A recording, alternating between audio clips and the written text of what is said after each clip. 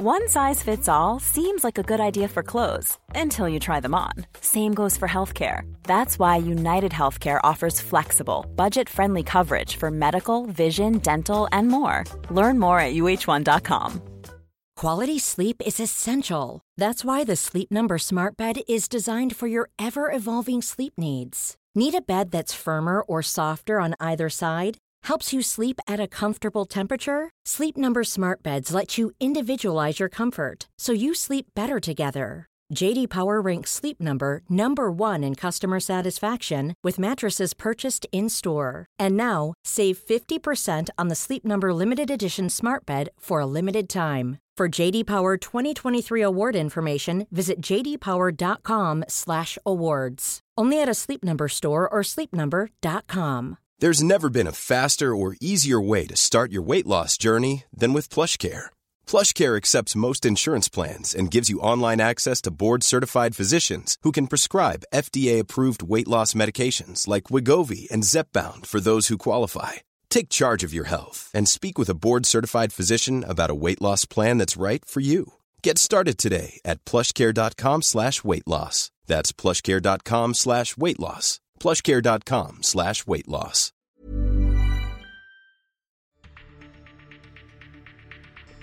Hello, and welcome to this edition of Joint Action.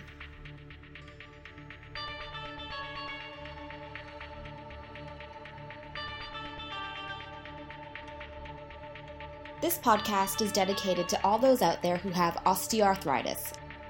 On the show, we unpack the truth and demystify the myths about the disease and its management.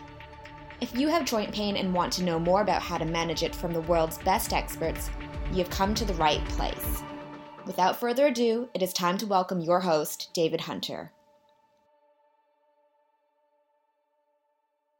Hello and welcome to this edition of Joint Action. This week we have the privilege of discussing, can osteoarthritis be prevented?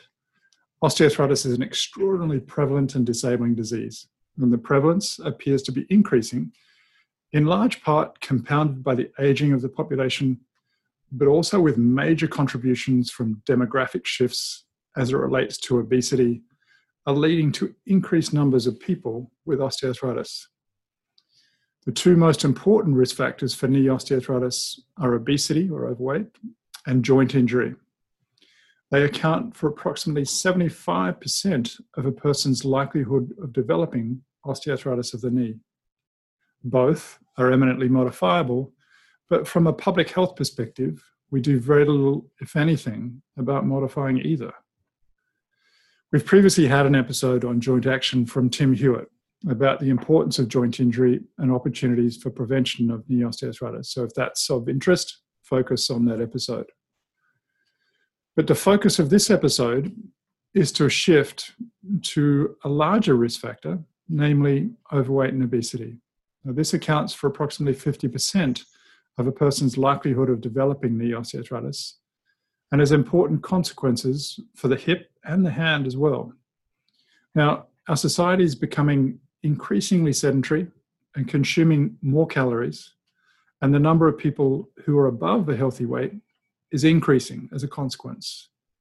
In many Western countries, this is now approximately 2/3 of the population. There are important opportunities here to modify the leading risk factor for disease, and the purpose of this episode of Joint Action is to examine these opportunities and look where we might go. And we're joined by none other than Joost Runhaar. Dr. Joost Runhaar is an assistant professor at the Department of General Practice of Erasmus in the Netherlands. He was trained as a human movement scientist at a university in Amsterdam. For his PhD, he performed the first ever trial on the primary prevention of osteoarthritis, supervised by two leaders in the musculoskeletal world, Professor Sita Berber-Zinstra and Professor Koos. The research direction that Joost aims to focus on is to improve the diagnosis and treatment of musculoskeletal disorders by general practitioners and physiotherapists, and importantly, to shift the treatment of musculoskeletal disorders to early phase disease. Joost, welcome to the show. Thank you very much, David. Great to have you here, albeit it's a much larger distance than I would like, but irrespective, good to see your face and good to have a chance to chat about a really important topic. Now, before we get into the topic of the day, any conflicts or disclosures that you want to announce? No conflicts from my side. Now, the first part of the show is me usually just probing you unnecessarily to try to get to know you a little bit better. We've obviously had some opportunities in the past, but I haven't seen you for a little while, so that things may have changed. But if you had to describe yourself in 5 words, what would they be? In 5 words, I would say I'm very positive. I'm loyal. I would say I'm a sporty type, curious, and maybe reliable.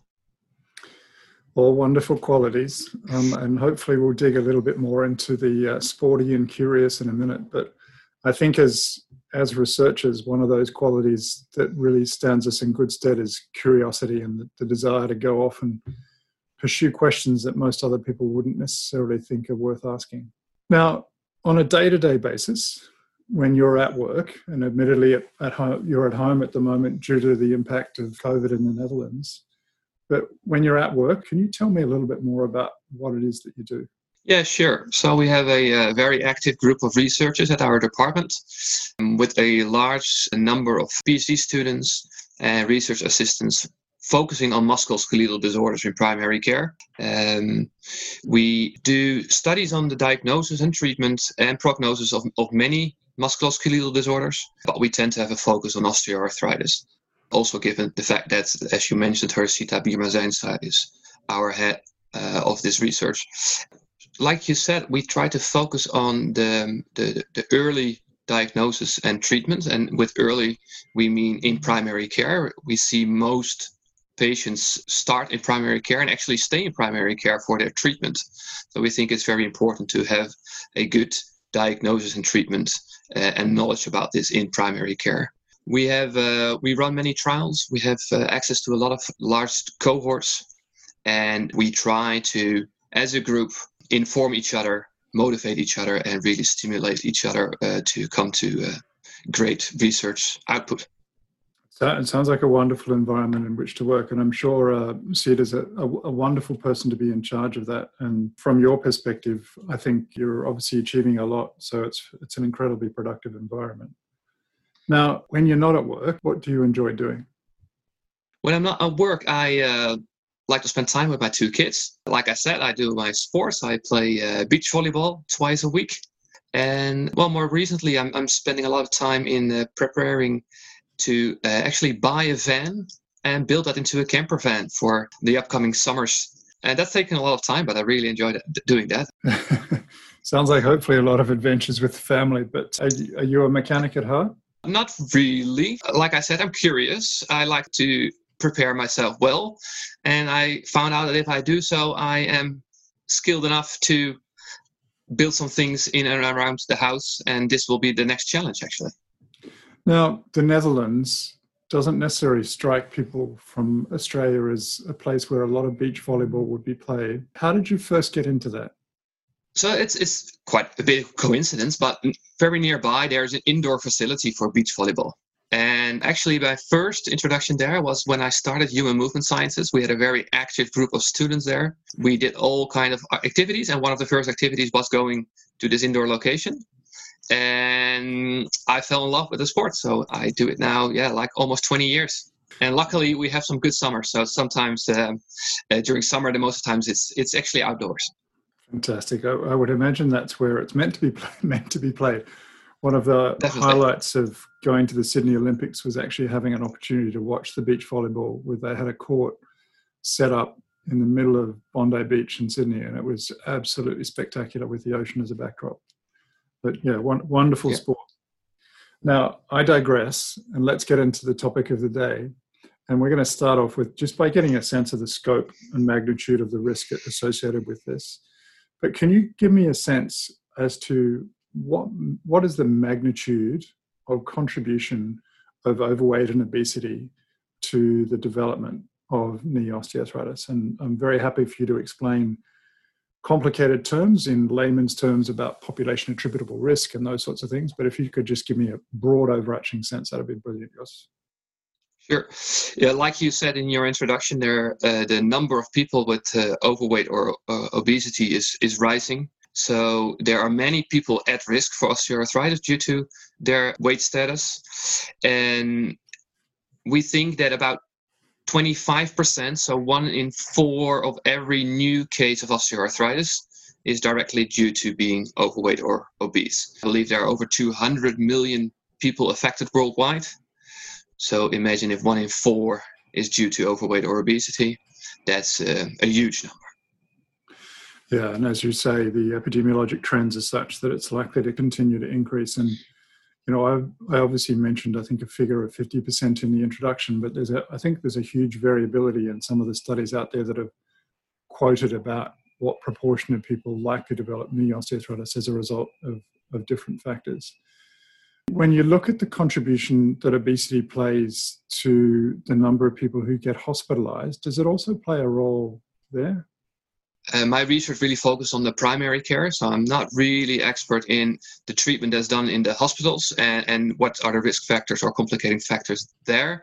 But obviously, there are a lot of people with overweight and obesity that get their joint replaced in the end state of osteoarthritis. And I do think that there's actually an upper limit. So I do think that people that are above a certain weight can't be operated upon because of potential complications. So I'm sure that a lot of obese and overweight people get surgery, but there are even a lot of people that don't get the surgery because they are too overweight or obese.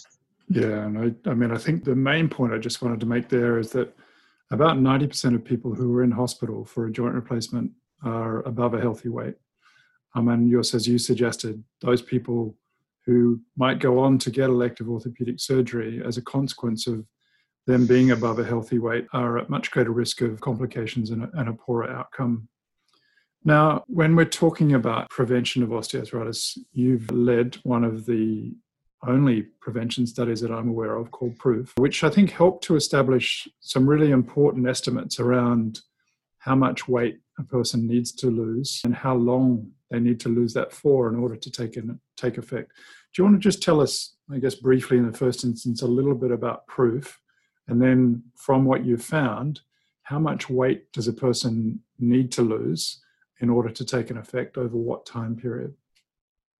Sure. So for this study, like you said, we wanted to prevent osteoarthritis. So obviously we included people without osteoarthritis, but being at risk for osteoarthritis. We know women are at increased risk for developing osteoarthritis of the knee, and it usually starts around the age of 50 or 60. So we included women between 50 and 60 who were free of knee complaints, but also had a BMI, so a body mass index of 27 or higher. So that's overweight or obese. So those were 3 risk factors, and we tried to help them to lose some weight in the ones that were randomized to the intervention group, and obviously we compared that to the control group. And if you talk about the amount of weight they have to lose, I think it's really essential for people to understand that.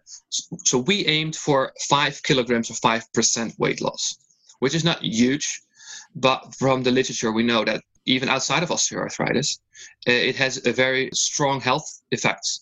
So the risk for cardiovascular disease goes down. Things like diabetes all are affected already by 5%. But in this age group, I think on average, people gain weight every year, roughly about 0.5 kilogram a year. So of course we aim for weight reduction, but I think that people in this age category, if they will be able to remain stable with their weight, they're already doing very good. So I definitely want to make the point that we should not aim for large reductions and very unachievable targets. Staying at weight or losing like 5 kilograms or 5% could well be enough to have a health effect, not only on osteoarthritis, but also on other diseases. How long did you follow these people for in the study? And obviously, how long was the more intense intervention that you were applying there? So we tried to have an intervention that was really, if effective, would be very easy to implement in primary care. So we had a fairly short intervention. We focused on the first year to try to help people to change their lifestyle and through that lose some weight.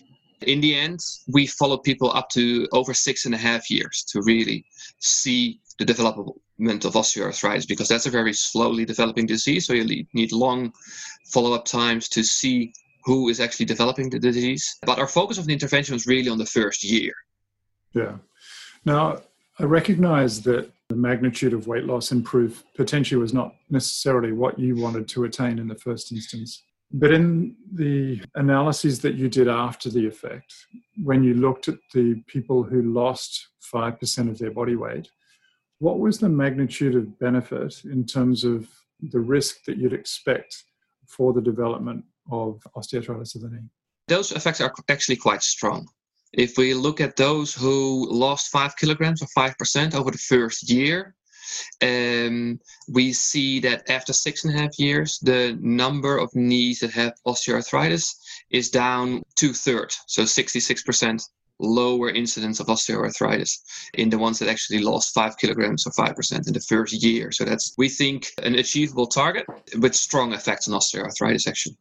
Yeah, I mean, just to really stress that point, a 5% weight loss over the first 12 months. And when Jus and his team looked at that at 6.5 years, a 2/3 reduction in the development of knee osteoarthritis.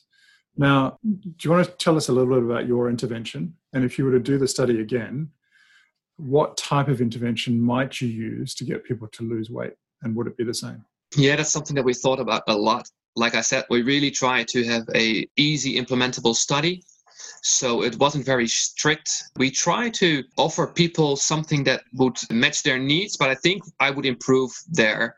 So we offer people a 20-week exercise program where they were introduced to a fair amount of different studies that were available in their local neighborhood, hopefully to find someone to do that with them and some activity that they could prolong after the intervention period. And we also sent them to a dietitian to, through motivational interviewing, find where their motivation is to lose weight and help them to achieve that. I think we aim to get people to do a sport. And I think in a new trial, I would actually try to get people physically active. I think we might aim too high. Taking the bike to the shop or to the work, taking the stairs if you go into a building, or do a walk every day. I think that would be more achievable for this population, and I think in the end might have a larger effect because more people can actually achieve that. Yeah, as you say, I think being pragmatic and implementable is really, really important. And if someone can build this into their day-to-day life, it's potentially more likely to be translatable. Now, there's a lot of interest in other ways of achieving weight loss other than diet and exercise, including the use of drugs to achieve that and bariatric surgery. What are your thoughts on those two types of interventions as opposed to diet and exercise? From a patient perspective, or from a person with overweight or obese, I can see why taking a drug would be easier than changing your entire lifestyle. But I personally think that the effects of taking drugs or doing surgery might be only short term. If you keep your lifestyle as it was before, you are very likely to gain weight after these interventions. So I would really advocate a change in lifestyle, which is more sustainable over time. Although harder to achieve, but I think that's a part where we as researchers and also the healthcare system should do a good job in helping these people to actually achieve that. Yeah, no, I haven't looked at the study in a little while, but cognizant of the fact that you did MRIs on these people as well, did you have an upper limit for body mass index or weight in the trial itself? And any comments that you want to make about limitations people may have in engaging in physical activity at higher class levels of obesity? There is a strong correlation between the body weight and the amount of structural damage that we see in the knees. So even in this population that we studied for this preventive trial that had no symptoms and also on a plain radiograph was free of osteoarthritis. On MRI, we saw many what we might call early features of osteoarthritis, which prevalence was definitely higher in those who had a higher body weight. But the trends are equal for those with more structural features and those with less structural damage. In both groups, the trends of prevention of the development of osteoarthritis are similar. So although there is something going on in these knees, it's not too late to actually do something about the body weight. And with that, prevent true osteoarthritis. We mean the symptoms of osteoarthritis to prevent. Yeah, let's dig into that a little bit more. So obviously when you recruited these people, when you looked at their x-rays, by and large, they were normal, right? But Yep. you've also done MRIs on these people that demonstrate early structural features that are probably consistent with osteoarthritis long-term if they were left to do that. But what you're suggesting is that a lot of those structural features, if a person was effective in losing weight, actually showed improvements. Is that what you're suggesting? That's what we anticipated, and that's what we thought would happen. In the end, we don't see many features improve over time in people that lose weight, but we see that those who actually gained weight do show a larger progression over time.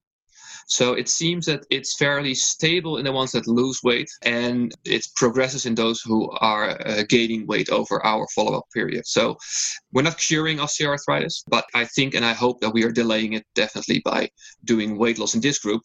And if we want to prevent these features, we might even need to start earlier than doing it in people with between 50 and 60 years. Yeah, a really important point. And I think just to really stress to people who are out there that the joint does have reparative potential. If you catch it early enough, there is an opportunity to reverse some of these deleterious trends. Now, when thinking about the weight loss that you attained, why does that lead to a reduction in the incidence of osteoarthritis? What's the mechanism of benefit here? Like you said, there haven't been that many studies on the prevention. In general, we think that there are two mechanisms by which obesity leads to knee osteoarthritis, which one is the biomechanics, so the load on the knees due to the excess body weight. And if you lose that, then the load on the knees is suggested to go down as well. But we also see that the people with overweight or obesity have a low-grade inflammation throughout the body, which negatively affects the structures in their knee joint. And by losing 5 kilograms or 5%, we see improvements in this low-grade inflammation, so less inflammation and less burden on the tissues in the knee joint. So those are the two main mechanisms through which we think that this is beneficial. So we've spoken a bit about osteoarthritis, and obviously in the study where you've demonstrated this, you've seen in those people that lose weight, they get less symptoms and less x-ray change consistent with osteoarthritis.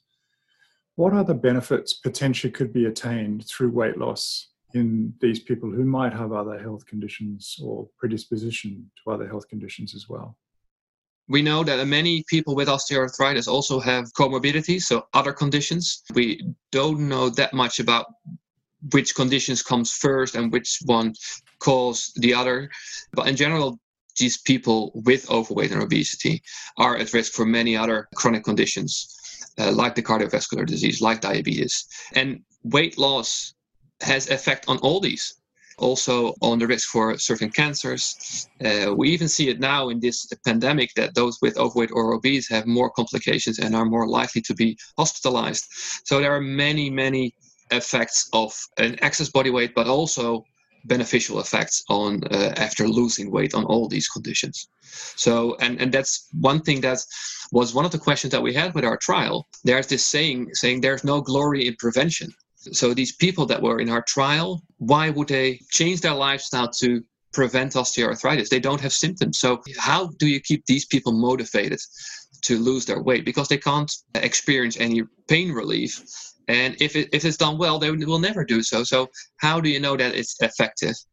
So I think for preventing osteoarthritis through weight loss, we also need to focus on the risks for other diseases and other outcomes that people can actually experience to gain some motivation and keep to their intended goals and their lifestyle changes. Yeah, I mean, that's one of the issues that I guess I wanted to get into is that, you know, you've done a 6.5-year study. You've got a large population of people that you're engaging over a long period of time in a group that doesn't have much, if any, symptoms to motivate them to continue to engage. How did you encourage them to continue to remain engaged, and what barriers and challenges do you see to the maintenance, or both the attainment of loss, but also the maintenance of that loss? Yeah, for our study, we just had very regular contacts with them. We visited every patient at home every 6 months. to have a sort of build a personal relation to check how they are doing, and also, of course, have the data collection for our trial. But that's actually one of the main challenges in this area of research. So there have been studies on weight loss in people with overweight or obesity, not necessarily to prevent osteoarthritis, but in general. But many studies are of short-term duration. So, and after a year or maybe 2 years. But we know to have a sustainable effect on health, you need, well, maybe 4 years, 5 years of follow-up to see whether after such a long period, people still are at a more healthy weight. And I think that's where we lack some knowledge, how really to have this long-term adherence and long-term weight maintenance. That's something that, well, in osteoarthritis, it definitely hasn't been done. But also outside of that, that's something that worth to really focus on. Yeah, it's incredibly hard, and we're obviously talking about it here, and probably oversimplifying the whole context and the challenges that people face in trying to lose weight. And we definitely don't want to seem like we're simplifying that. It's a huge challenge, but I think some of the cues that Jussi is talking about there, both in terms of regular contact with a person who's going to coach and counsel you through that process, some of the education around the importance of losing weight, both for osteoarthritis but also for the other diseases that might be affecting that person, I think are really incredible places to start. Now, not everybody is at risk of developing osteoarthritis. How does one know if they are at risk? So in which part they might want to embark upon that long intervention we've just been talking about?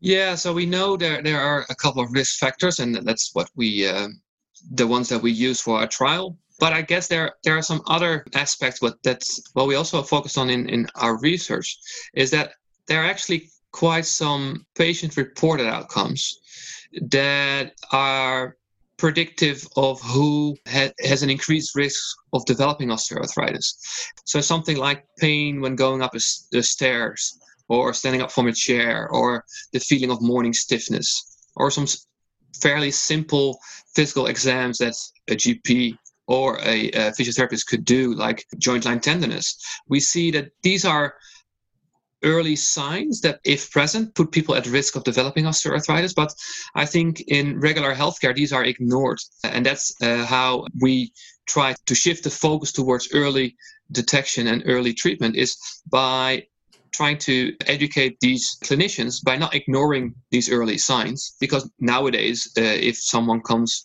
at a GP with pain, sometimes pain when they go up the stairs, and some mild morning stiffness, normally these people are sent home and are told, come back when it's more severe.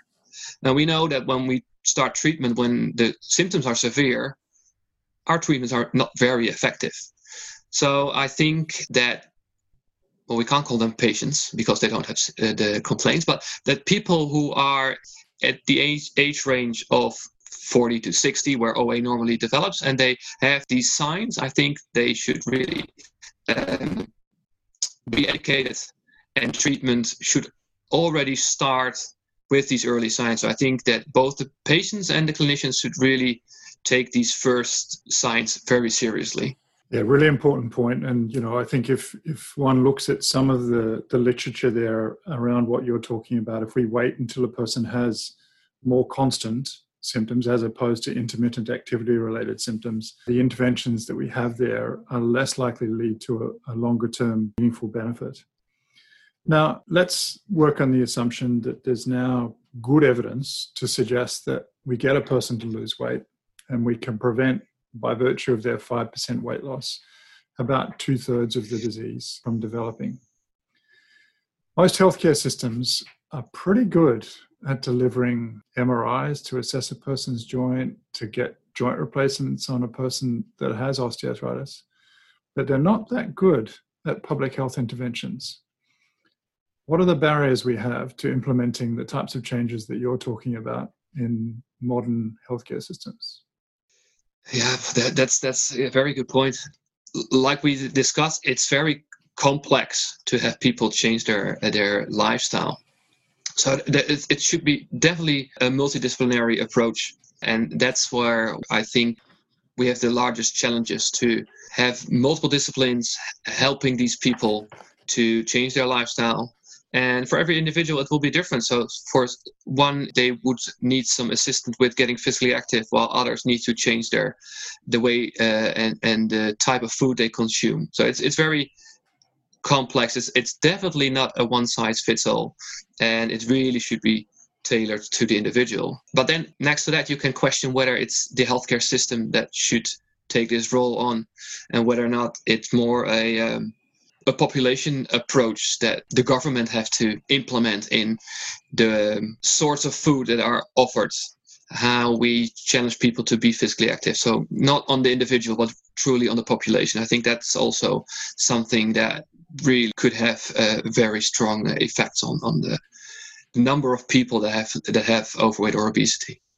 Yeah, it's a really important point. And obviously, a lot of countries rage against what we call the nanny state, where governments decide a lot for people that they may not necessarily feel strongly and get concerned about losing individual freedoms. In that context, we know that by encouraging physical activity, by reducing junk food and taxing unhealthy foods, and by increasing healthy food alternatives and subsidizing that, you can make a massive difference. Unfortunately, many countries around the world are not necessarily brave enough to adopt those policy changes. But, I think what you've demonstrated in proof is just, a small benefit that can be attained to healthcare by virtue of some important policy changes. As you suggested, if we leave this all to individuals to change behavior, it's going to be a lot more complicated. All right. Well, I'm probably digressing into something that I know very little about. But Jos, what are the most pressing research needs in this particular field? So if we talk about this area of prevention, I think for a researcher, we can think of who is at risk. And I think we can think of what interventions we think that might be effective in these groups. But like we already discussed, OA is such a slow developing disease. If we keep measuring the incidence of osteoarthritis the way we do with radiographs and based on chronic pain, it takes many, many years for OA to develop. So if we want to facilitate doing preventive studies, I would say for a research perspective, the evaluation and development of what we call surrogate outcomes. So outcomes that change on a short term that actually predict the long-term osteoarthritis, so short-term OA outcomes. That's definitely something that would improve the research on this early phase, because it's undoable to have hundreds of people followed for many, many years in a study before we have any results. So that's definitely one of the main challenges in this research area, I think. Yeah, prognostic markers, so important. Now, in the interest of just learning a little bit more about who you are and what makes you tick, why do you do what you do? What motivates you? I think in general, it's the curiosity, and going down such a road and really find this new knowledge is something that I really enjoy. But also, and that's something that is a bit harder in these times, the collaboration and interaction with smart people and interesting people, not only on their own department and my own PhD students or colleagues, but also internationally. I really enjoy to challenge one another with new findings, with small ideas and to help each other to really improve the way we treat people with musculoskeletal disorders. Yeah, we're really lucky to have the jobs that we do. I think it's wonderful to have that intellectual stimulation, but I think also, as you suggested, we have a wonderful community, and I think a very collegial community that understands that this is a massive problem that we will hopefully interrogate and fix together. Now, if you could have a billboard with anything on it, what would it be and why? Well, if I take that question into the research and the focus of my research, and a billboard might not have enough space to explain this, but I really would try to educate or inform a large audience that the human body is not a machine. We tend to compare our body with like a car. If something is broken, it needs to be fixed before you can use it. The human body is a lot smarter than that. It has amazing capacities to restore damage, and being active is a very good stimulation for the body. If more people understand that might lead people to become active if they have a sore knee instead of being inactive, and more like these changes that can really help their symptoms or other diseases. It's a really important message, but as a classic academic, you've just written an essay on a billboard, and hopefully people get the message. Now, is there any one piece of advice, knowledge, or wisdom that you'd like to give for people with osteoarthritis in passing? So you're shifting here to people with osteoarthritis. I think it's related to the topics that we discussed for the prevention. I think also in people with the disease, staying physically active and on a healthy weight is very important. And of course, that's one of the advantages that people without osteoarthritis that want to prevent have over those with symptoms. They don't have the symptoms, so it's probably easier to be physically active. But I think also for people with symptoms, it's very important to get your daily exercise. Of course, not to overload your joints and have a severe increase of symptoms due to that. But I think being physically active and try to be at a healthy weight is very important for all of us, and so also for people with osteoarthritis. It's a great way to end. And, as you said, a good segue between those topics of prevention, but also treating people with osteoarthritis. There's a lot of really important parallels there. Jos, really appreciate you taking the time out of your busy schedule to have a chat with me about such an important topic and bringing your wisdom and thoughts to an area that you've really contributed to a lot. I do want to wish you well, because it seems like the Netherlands is going into another spike, but hopefully you'll stay safe through all of that. Thank you so much. Thank you very much, David. Stay safe. That is all for this episode of Joint Action. If you like what you hear and want to support us, please rate us on your favorite podcast platform. Alternatively, visit the website www.jointaction.info to post a question, donate to our research, or send us some feedback. Between now and next time, please do take care of yourself, stay strong, and stay active. Thank you so much for listening. Thanks for listening to Joint Action with David Hunter. If you like our show and want to know more, check out www.jointaction.info. If you have any questions, you can email us at hello@jointaction.info and follow us on Twitter @jointaction.org. This podcast was hosted by David Hunter, edited by Vicky Duong, music produced by Jordan Hunter. The information posted on this podcast is not intended to diagnose, treat, cure, or prevent disease. Anyone seeking medical advice should consult a health professional.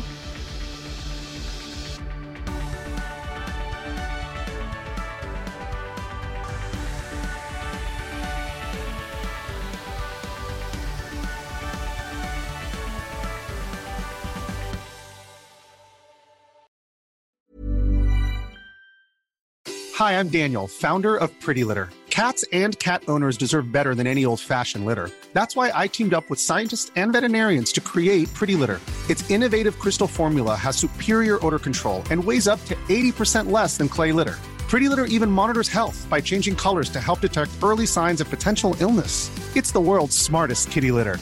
Go to prettylitter.com and use code ACAST for 20% off your first order and a free cat toy. Terms and conditions apply. See site for details. Ever catch yourself eating the same flavorless dinner 3 days in a row? Dreaming of something better? Well, HelloFresh is your guilt-free dream come true, baby. It's me, Keke Palmer.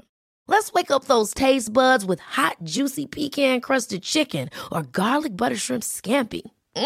HelloFresh. Stop dreaming of all the delicious possibilities and dig in at HelloFresh.com. Let's get this dinner party started. Hey, it's Paige DeSorbo from Giggly Squad. High quality fashion without the price tag. Say hello to Quince. I'm snagging high-end essentials like cozy cashmere sweaters, sleek leather jackets, fine jewelry, and so much more. With Quince being 50 to 80% less than similar brands. And they partner with factories that prioritize safe, ethical, and responsible manufacturing. I love that. Luxury quality within reach. Go to quince.com/style to get free shipping and 365-day returns on your next order. Quince.com/style.